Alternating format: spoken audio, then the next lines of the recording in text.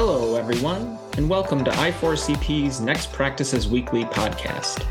I'm one of your hosts, Tom Stone, a senior research analyst at I4CP, the Institute for Corporate Productivity, the leading authority on next practices in human capital. The Next Practices Weekly podcast is one of the ways we share those practices with you by interviewing top HR leaders and facilitating discussion with the broader HR community on what high-performance organizations are doing differently with their people practices, from HR strategy to talent acquisition, learning and development, diversity, equity, and inclusion, and much more.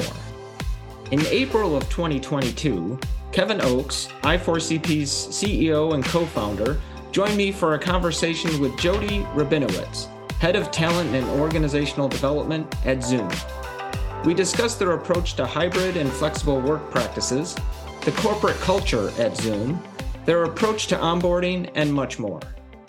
Here now is that discussion with Jodi Rabinowitz. Well, let's introduce our special guest today. That's Jodi Rabinowitz. She's the head of talent and OD from Zoom. Jodi, we're just thrilled that you're here with us today. Thank you so much. I realize I'm wearing the same shirt as the picture. I pretty much only own Zoom swag. One of the benefits is we get a couple $100 for the Zoom store. And so that's all we wear. So anyway, sorry, I didn't wear a different outfit. It happens to be all the time. I have the same jacket on that I had in my standard photo. Well, Jodi, let's get people to know you a little bit. You've worked at a number of interesting organizations in your career in HR and OD.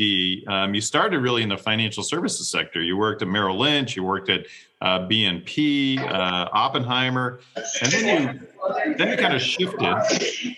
I'm getting a little bit of feedback here from Mark, I think. So there we go. Thanks. Then you shifted to the Metropolitan Museum of Art, and now you're at Zoom. So walk us through a little bit about yourself and your the Jodi infomercial, basically. So I submatriculated into the Graduate School of Social Work when I was at University of Pennsylvania because I basically didn't know what I wanted to do and just wanted to postpone my entry into the real world. I figured getting a generic degree in people would be, a good choice.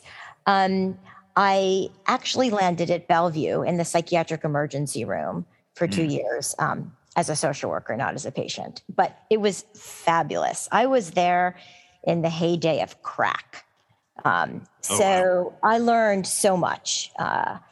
And after that, I made my foray into the corporate world by working at a boutique employee assistance firm. And then I won the lottery by getting a job at the Center for Creative Leadership. Those were the days where they put an ad in the New York Times, and I applied. And that was amazing. I feel like I learned so much at the Center for Creative Leadership. I couldn't believe that they unleashed me into companies and asked senior executives, what's keeping you up at night? I truly had no idea what I was doing, but it was a wonderful training ground. And from there, Merrill Lynch was my client. And I was offered an opportunity to work inside. And then, like financial services, who's very accustomed to binging and purging employees based on the market, I was hired and fired a number of times just because of the markets. And then after financial services, my last job was at Oppenheimer Funds. And after that, I swore I would never, ever, ever go internal in a company again, that I would hang a shingle. And I got a call from the Metropolitan Museum of Art, which was so out of my realm. I love art, but I'm not there are people that really would sell their firstborn to work at the Met and just absolutely love the Met. I went on class trips and I went on a couple exhibitions, but it wasn't that kind of attachment. But the opportunity came at a time where they hired some consultants to create better performance management and development programs. And so I was hired. And when I got there, nobody knew what to do with me. So I was like, wait a minute, didn't you just hire me to transform the Metropolitan Museum of Art? And I decided that I would just kiss one flower at a time and eventually make a garden. That was the Met was so amazing. One is, unlike financial services for me, the product is relatable, right? Like art, but all the behind the scenes stuff, conservation and exhibitions and all the things it takes to make a museum run was amazing. And then after that, my role was eliminated. I was replaced with a union employee relations lawyer, and thought again about hanging a shingle. And then my former boss from BNP Paribas got a job at Zoom, and we were just never fired at the same time. And so the timing was right. And she said, I'm here at Zoom to get the company ready for IPO. You need to build a talent and OD function. And I started in February of 2019. So I'm employee 1513. We now have over 6,500 employees. 15% of Zoom's workforce was remote pre-COVID. I was one of them. But like the rest of the world, we all got sequestered home that day in March. And while we're comfortable with our tool, I mean, the in-office people weren't using the tool to, work with their teams pretty much. Right. They were just, turn to the right, turn to the left. And we have onboarded 3/4 of our workforce these past couple of years. They have never stepped foot into a Zoom office. So that's my story. I'm responsible for Zoomies the minute they walk in the door, from onboarding to their experience, to engagement, to development. I mean, I say I'm the happiest part of HR. Well, so I've got a number of questions based on that story. I love the phrase kiss one flower at a time to make a garden. So I may steal that one from you someday. Tell us a little bit about what the culture was like when you first joined Zoom, and how has that changed since the pandemic? So I could tell you that when you walked into a Zoom office, I at least once a month was either in Denver, which was a big sales hub office, and headquarters is in San Jose. I mean, it was palpable. You could feel the energy, the warmth, people just loved being there. As a New Yorker, when you walk into an elevator, you don't expect people to say hello to you. You get a little bit suspicious, actually, but and the offices have very, very active communities around. We all know what this is about. Active communities around, volunteering with the community, and they huddle every day and that kind of stuff. So I'll go in another room if she isn't. Nilla. And there's just an energy and an affiliation. And we also have something called the Happy Crew, which is a volunteer squad that celebrates birthdays and runs activities. Like we have something called Zoom Rendezvous, where people just show up for half an hour and they give you a question and put you in a breakout room. So that happens every month. And they were also very involved in the local offices. When Zoom shut down, like everybody else, employees were really upset they couldn't go out and do volunteer activities. I mean, even if they were wearing masks, it was just not safe. It was hard for them to not really be able to touch the hand, and they missed out on that live interaction. What is it like now? I mean, it's interesting because I got to experience the origins of Zoom culture. And for people that don't have an attachment to that, I don't know what it's like for them, because I obviously have sort of a fixed mindset around what my experience is.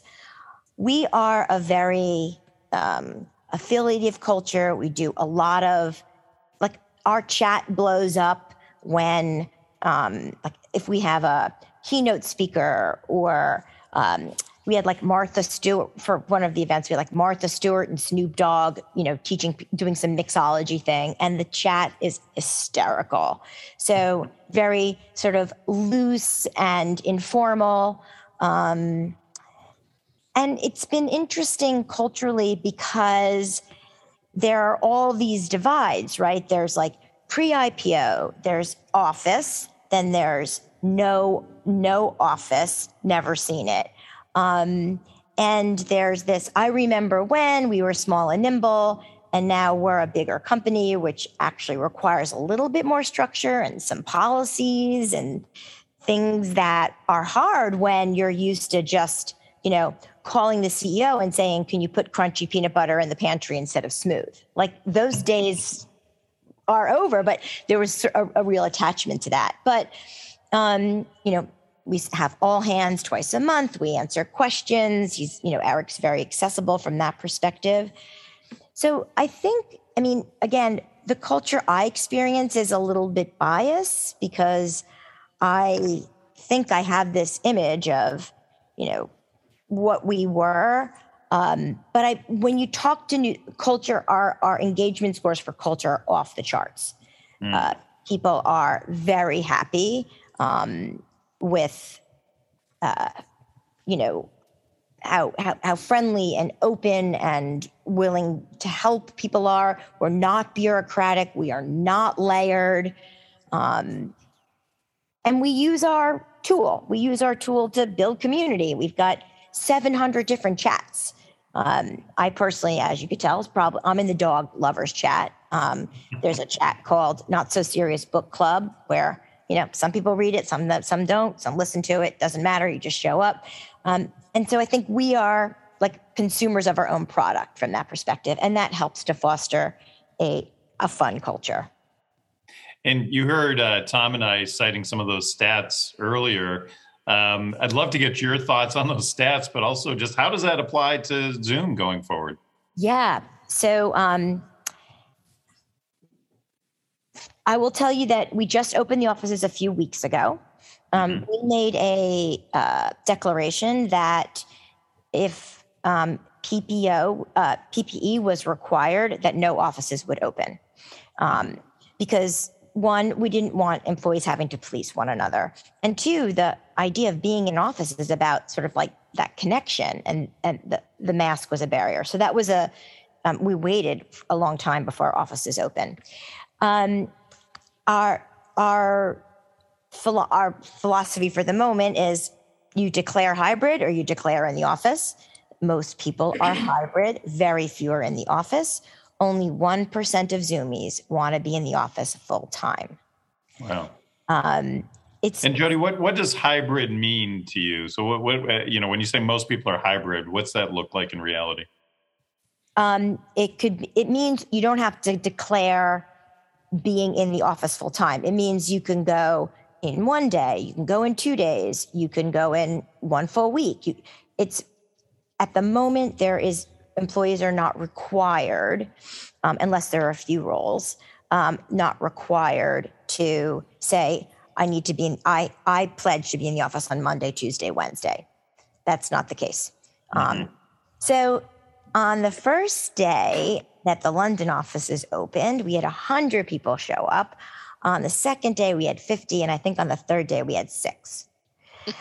So I could tell you that our people want to go into the office to connect, like touch each other and high five each other and be social with each other. We don't need to go into the office to be productive, right? It's what I'm saying? It's really social. And another thing, Kevin, which was funny is, so I have 3 employees in Denver. And so they went in the first week it was open, and it was really fun to be there, but it's distracting. It was distracting to work because people were social, or everyone was accustomed to hunkering down. So even though it was fun, it was distracting. So are you hearing any of that? I'm just curious. We're so... A bit. I just sent Tom another study this morning where the social interaction is really the thing that is drawing people back into the office. But I think there's some magic in the tenure of teams too. Now, you must have, because you've grown so rapidly, a lot of teams that don't have a lot of tenure. But in some other organizations that have very tenured teams, they're much more comfortable working outside of the office because they know each other, they know how to work with each other, versus having a lot of new people. And I'm just curious, if you've seen any of that dynamic, Jodi. Jodi, you're on. Oh, there you go. Okay. No, I was thinking. I was actually, it was quiet because I was thinking. Listen, it's hard to be new in an organization, even if you're live, right? So it's that much harder to do it remotely. And let me add, doing it remotely in the middle of a pandemic when you're homeschooling your kids and the fish are jumping in the boat. You are literally helping customers keep their employees employed, or you are literally in the war room of the World Health Organization. So this is like no joke. The sense of responsibility that Zoomies felt and pride, it felt like a mission-driven organization. And doing all that remotely and being new is really hard. And it means that, I'm going to sort of get to your answer around tenured versus non-tenured. So the tenured employees obviously felt the weight greater because they had the responsibility of onboarding, training. They're the knowledge, right, of the new hires. 200 new hires a month. That's a lot. Yeah. But we are very thoughtful and deliberate, which you have to be in this setting, to create connection amongst team members. Like we use our backgrounds all the time to tell stories or, get to know each other. We spend, we don't have the water cooler or waiting around in the conference room until somebody comes in, they're 5 minutes late. So, people show up early and chat. There's a lot of the connecting before getting down to business.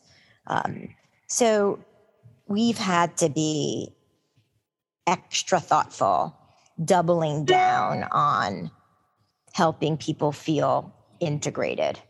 Because as you know, ramping is like teaching them how to do the job, but the integrating and the stickiness is harder. So we've had like our onboarding is benefits are important, and so is getting your IT set up. But our onboarding on day one is all about dipping and connecting to each other. Lots of breaking out, lots of getting to know one another. And then we do the other things another day early on, but we deliberately took out sort of the nuts and bolts the first day to get people to connect. Is there anything you've changed about onboarding as you've gotten into this and been doing it for so long, onboarding so many new employees on a regular basis? We were getting ready, just in our growth, we were getting ready to make this remote. We used to fly people in from all over the world for a few days. So we're always evolving the live thing. I'm sorry, the remote thing. The content changes. Like it used to be like, go look us up on the internet and find out what Kim Kardashian is saying about Zoom. So those things change as the stats change. Also about, it's now, there was a time where it was about how we were serving customers and the stories we had about how we were serving customers and in the middle of the pandemic. And we're a little bit off.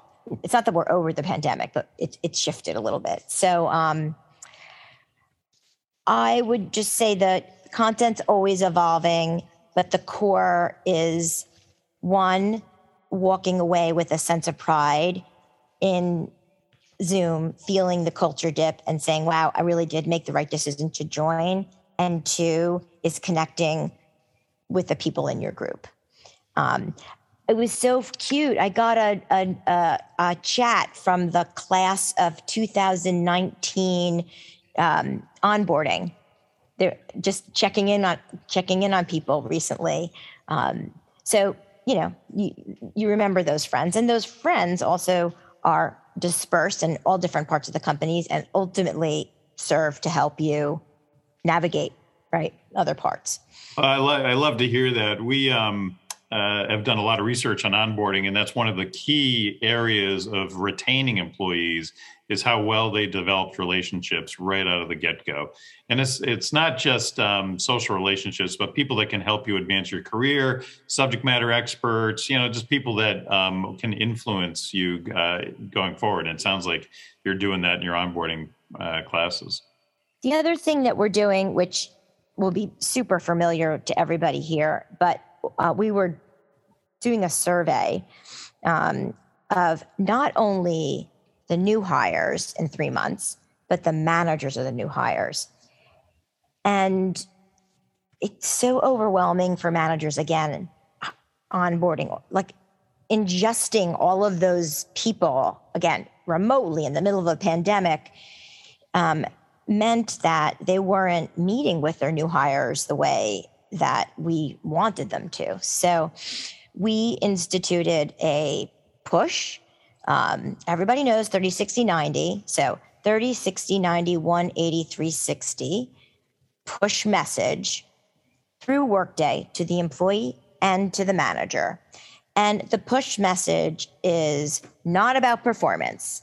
It's about integration. So like, how are things going with your colleagues, or have you had the opportunity to participate in an employee resource group, and so I get a ping and I'm like, wait a minute, it's Damien's 30th day.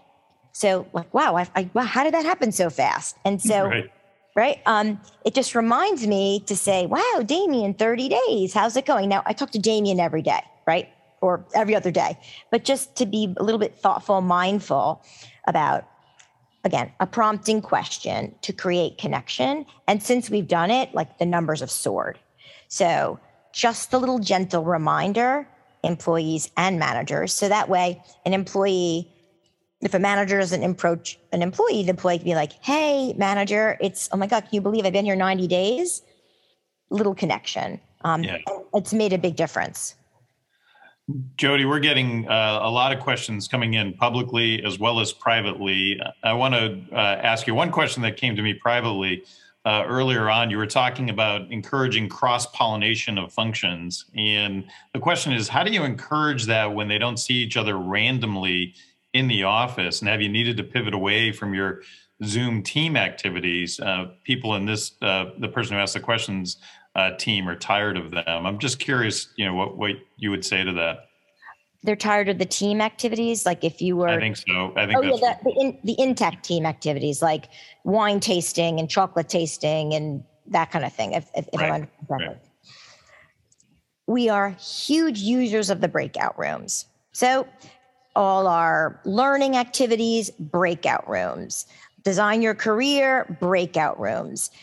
When you do breakouts, or even if you just break people in pairs, that's where the connections happen.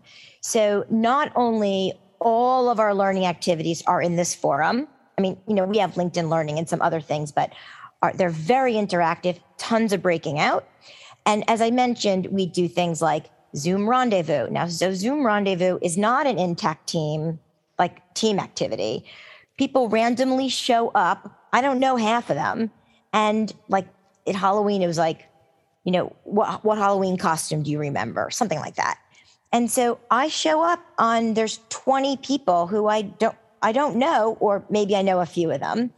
And they break us out and they give us a question and we talk for 15 minutes and regroup. That spontaneous stuff helps with the cross-pollination. Mm-hmm, mm-hmm. Tom, I know you've been monitoring the questions that are coming in over chat. Do you want to fire a few of those at Jodi? Yeah, absolutely. We actually had two different people just ask the sort of tactical question. What kind of stipends does Zoom give for home office furniture, equipment, anything else for remote or now hybrid workers? I can actually answer that. So pre-COVID, Zoom had this amazing benefit. We got $240 for the gym, a gym benefit, yoga, whatever you want. During COVID, obviously people couldn't go to the gym. So they gave the benefit of $300, and you could use it for home equipment. You could use it for anything wellness. You could use it for groceries. And so to date, we still have that $300 benefit. So if I wanted to buy an office chair or something like that, I could take it out of that. I could take it out of that $300. Gotcha. Does that answer the question? Yeah, I think so. And then someone else referring back to you mentioning Zoomies really loving to volunteer and, being disappointed when some of those opportunities went away, at least for a little while early on in maybe 2020. What sort of today or going forward, the question was both volunteering and time off policies does Zoom have? So I understand the question. So, Zoomies get full-time, non-hourly Zoomies get unlimited PTO. Nobody takes it. Well, most people don't take it. So if I take a day off to volunteer, I'm getting paid for it. I think that's kind of what they're getting at by the question. We've done a lot of stuff virtually, a lot of matching, a lot of campaigns, a lot of, virtual bike rides and walks and things like that. So whereas I think some companies will allow employees to take some time dedicated for volunteering, we don't have a policy about that. Gotcha. That I'm aware of anyway. Right. Kevin, I know one of the other things we wanted to ask Jodi about was, at least so far, as the shift maybe is towards some level of hybrid, how hybrid meetings are working out at Zoom. I mean, Zoom you'd think would be experts at using their own tools, certainly. We actually had a poll question on this. So if we could maybe launch that poll on hybrid meetings, get a pulse of how companies are doing there. So we're curious, to what extent is your organization struggling with effective hybrid meetings? That is, some people in person while others are remote, at the same time on a meeting. And as these are coming in, Jodi, would love to hear how the experts maybe at Zoom are leveraging Zoom for hybrid meetings. Do you remember in the olden days where they had that big Star Trek thing in the middle of the conference room table? Yeah. And, everybody was around and one person was like, "What? I can't hear you." Yeah. So we have Zoom rooms, and in the Zoom rooms, we have a technology where everybody gets a box. So you are the gallery. So you have the gallery while you're also together in a room, and so it is the same experience you have like this. So you're in a room together. You are also in a box. And so people are all seen equally. That's interesting, Jodi. One of my hypotheses is we're going to see a lot more innovation around hybrid meetings in the next couple of years. The scene in a lot of companies is that everybody who's in person is being forced to be on their laptop because somehow that's more equitable for everybody, more inclusive for everybody. Yet, you might as well be in separate offices, if you're doing that. So it's going to be interesting to see some of the innovations, and I see the results have come up here, Tom. Yeah, I ended the poll and shared them out, and so number one answer, not surprisingly, I guess sometimes it depends on the type of meeting and also who's leading the meeting, how intentional they are with the setup, the design, if you've got some sort of activity that's happening in the meeting, is it well designed for both folks in person and that are online? Some folks saying it's too early to say. Maybe they haven't had a lot of experience yet with hybrid. I also wanted to note, I put in the chat an article I wrote last August when I could foresee that this was going to be a major topic, about considerations and best practices for hybrid meetings. So that's some of the research that we've gathered, and it's been something that I've been very focused on for years. I used to give talks on virtual teams, best practices for virtual teams well before the pandemic. So it's been personally for me on my mind for a good number of years now. So, I like what. Sorry. Go ahead, Jodi. I just wanted to comment on Colleen's comment, because I always get this. Well, you have to be in person because you can't get the same level of intimacy in person as you can, you don't get the same level of intimacy on Zoom as you do in person. I completely disagree. Listen, there are things about being live, as I say, touching the hand, that can't be replicated.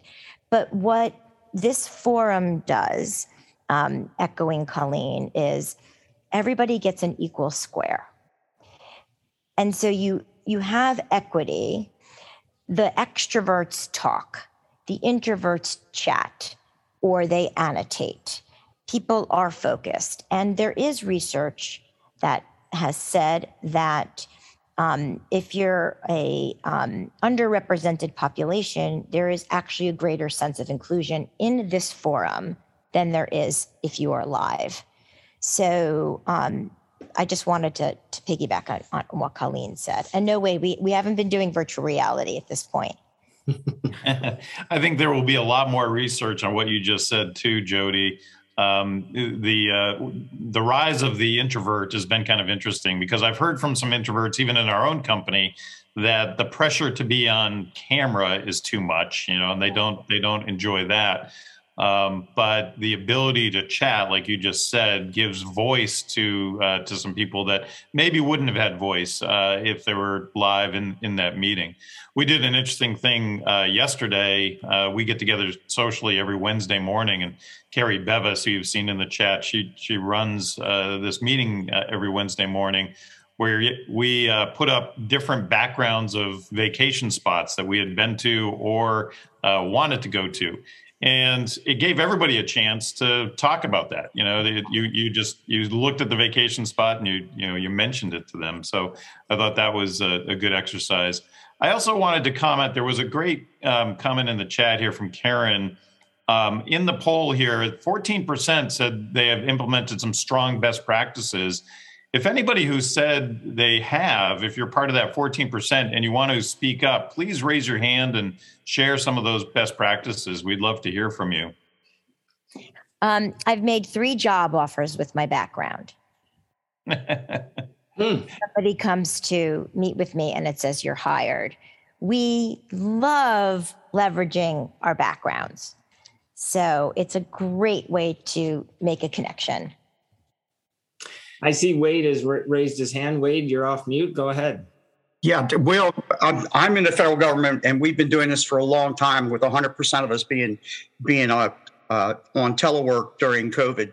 But the key is planning for the person that's not in the room with you, making sure that we have a level playing field. So, Jodi, you talk about boxes. We all have our laptops, and everyone's on a laptop, whether they're away from the workplace or they're in the office or we're all in the same room or we're scattered in the same building or what have you. So first, we level the playing field. Second, we have to be much more deliberate about what we're doing in meetings. We have to identify what's going on and project that and share with that early. So is it decision making? Is it a collaboration meeting? Is it a problem solving meeting? Is it just information sharing? By identifying what that is, the people understand what, where, and how they're going to react and be part of that meeting. And we also make it very clear as to how questions are going to be asked, whether it's a raise your hand or just jump in and what have you. So we have people that used to come to meetings that don't even have an agenda, have no plan of what's going on. And that is deadly when you're on Zoom. I'll just say one other thing. The best part about Zoom is that I think we're so much more in touch with our colleagues than ever before. During COVID, I mean, you were seeing everyone's house, the way it's decorated, the way things are going on, the dogs, the animals. We have Animal Thursday. When we have meetings on Thursday, everyone pulls their pet up to show who the pet is. So we found it to be a very clean process. Clearly, one thing, there are some collaboration and strategy meetings where you absolutely do need to be in person. There are some meetings like that, but they're few and far between. Few and far between. Thank you. Yeah, I appreciate all of that, Wade. Some good advice, some of which was echoed by some of the speakers we had at our conference. Basically, you want to design the meeting or the event or the training for those that aren't in the room. I think that's a great line. And love, Jodi, as Wade was speaking there, you pivoted around and we see your friend there. What's his or her name? His name is Bosco. So Bosco, nice. As some of you might know, that's the name of a chocolate syrup. And was also the main theme of a Seinfeld episode. Yes. You remember. Yep. And he has a sister named Nilla. She's yellow, like Nilla wafer. Nice. So you like the sweets in your family, it sounds like. Yeah. I definitely eat sweets before my dinner, hands down. And they go well together. Yeah. I like this comment that Carlos put in the chat, and I'd love to get your comments on it, Jodi. We have more than 100 years of office work experience, so suggesting that that's the best way to work, interact with others, might not necessarily be correct after a couple of years now of remote work experience. And I agree with that, Carlos. I feel like we're just now starting to discover how we leverage some of this. Is that what you feel, Jodi? Oh yeah, I love this. I love trying to get rid of that fixed mindset of, well, the way I learned was like, I went to the office every day. Well, the research shows that productivity isn't lost, right? Right. I cannot tell you how many hours I work, way more than 9 to 5. Sometimes I go to yoga and I start my day at 11, but I work on Saturday nights when I got nothing to do, which I never have anything to do anyway. But I mean, get your work done, period, the end. There's, at least at Zoom, there's not been any loss to productivity, the opposite. So this is so familiar to everybody in your audience. For the people that do have that fixed mindset, I would just, again, question, what have we been doing in the past 2 years? What's been lost? What have you noticed? And the answer is not much, except, again, touching the hand. But the other thing is we haven't touched the hand physically, but as Wade had mentioned, we have peeked into people's personal lives in the most profound way, not only by sitting with them in their kitchen and their pets, but by all feeling the weight of this pandemic and the spontaneity of sadness and grief and fear and anxiety. Nobody has escaped that in this forum. So no matter how buttoned up you are.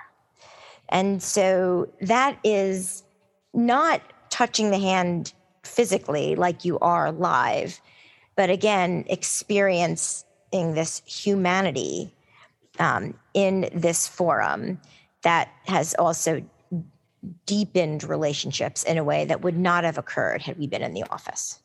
Yeah, that's a great point. There's humanity that you get in shared in-person experiences that can't be replicated online or even in virtual reality, frankly, although that gets us a little bit closer. But then there's different types of humanity experiences that come through online, like what you're describing and like what Wade described. So there's trade-offs there. I wanted to note a couple of folks in the chat have talked about the issue of companies saying that they're being flexible because they're being hybrid because you have to come in these 3 days. And we're giving you the other 2 days as though that's, which in the past would have been seen as a great gift to employees to be able to work 2 days from home. But these days that's coming across as still very structured, very restrictive. Yeah. And you said earlier that at Zoom, that's not the approach. You're leaving it to employees and their managers and the teams to decide and being far more intentional and specific about what days are coming in. Go later.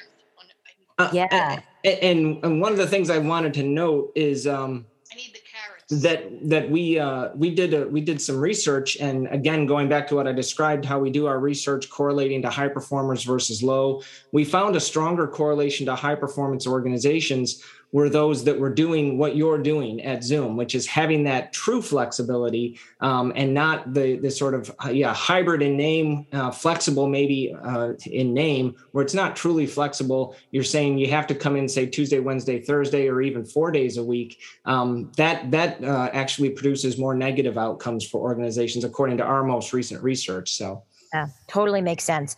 What I hope doesn't happen is that people's biases, meaning the manager's biases, don't creep. Truly, we have said to Zoomies, you make the choice. But I'm hoping, like, again, if this is one big giant science experiment for all of us, right? That the thing that you're discussing doesn't happen. We are, again, have not declared you have to do certain days, but we'll see what the evolution is.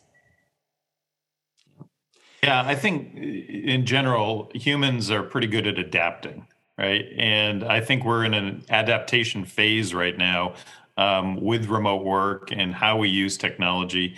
I always go back to a story I love from the 50s in the outback in Australia, where one of my best friends grew up. And because it was very impractical for them to get on a bus and drive 100 miles back and forth to school, they all had shortwave radios, and they had School of the Air. And every morning the kids would get on the shortwave radio, and that was how they learned. And today my friend is CEO of a major organization and had a great education. But I think people adapt to the situations that they're in. Yeah. Yeah. And for those who remain rigid, as your information showed when you first started, there will be people will quit. Or, it's you're not going to, companies won't get the best talent. So again, I sort of am like waiting, like sitting back and waiting to see how this all plays out. Jodi, I'd like to, we've only got a few minutes left. I want to use co-host prerogative here and ask you one question. You mentioned some of your long tenured employees taking sort of great pride in all of the really important work, especially early on during the pandemic, not just for companies, but for NGOs, for government. I know Zoom has gotten into some schools, and just providing support for communities. My mom is 82 years old, and during the pandemic, she has had Zoom meetings with her homeowners association, so people that literally live down the street from her. She's had Zoom meetings with Kodak alumni, because there's a lot of those former Kodak employees. And then she's a former Catholic nun, and she's got other 80-year-olds who are former nuns who have all gathered on Zoom calls together. Really curious thing to see that. Do you have people at Zoom that really take great pride in supporting all the non-corporate customers? Do you have folks focused on that? We have people that, we have a whole sector that only, that services education and healthcare and government. We're Homeland Security's, we were, Zelensky's communication, Wow. Really powerful, right. So powerful. The first adoption was done on Zoom. Court cases were done on Zoom. So we all have felt a great deal of pride. And also, how cut off people felt. This Zoom was never intended to, do funerals and class reunions. It was intended to be, for the enterprise. But there's tons and tons of amazing stories about how this tool has enabled connection when connection was otherwise severed. Yeah, that's great to hear. I'm sure if I worked at Zoom, I'd feel the same way. The pride, yes, in supporting corporates, absolutely, as maybe your biggest customer segment, but in supporting governments and supporting NGOs and supporting community groups, all the other examples you just gave. So thanks for sharing some of those. Well, it's been great. We're at the top of the hour. We're at the end of our time together. Jodi, you've been a wonderful guest. I know, Kevin, you surely feel the same. It's been a great conversation. Yeah, thanks so much for sharing, Jodi. Obviously, with the activity in the chat. People really appreciate everything you've been able to teach us today and some of the insights that you've shared. So thanks again for that. Thank you for having me. What a pleasure.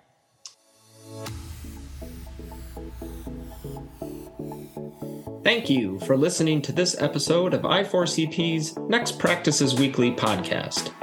I encourage you to join us live for these discussions each Thursday at 11 a.m. Eastern, 8 a.m. Pacific Time, so that you can ask questions of our guests and co-hosts and participate in the conversation. Just go to i4cp.com/events to register.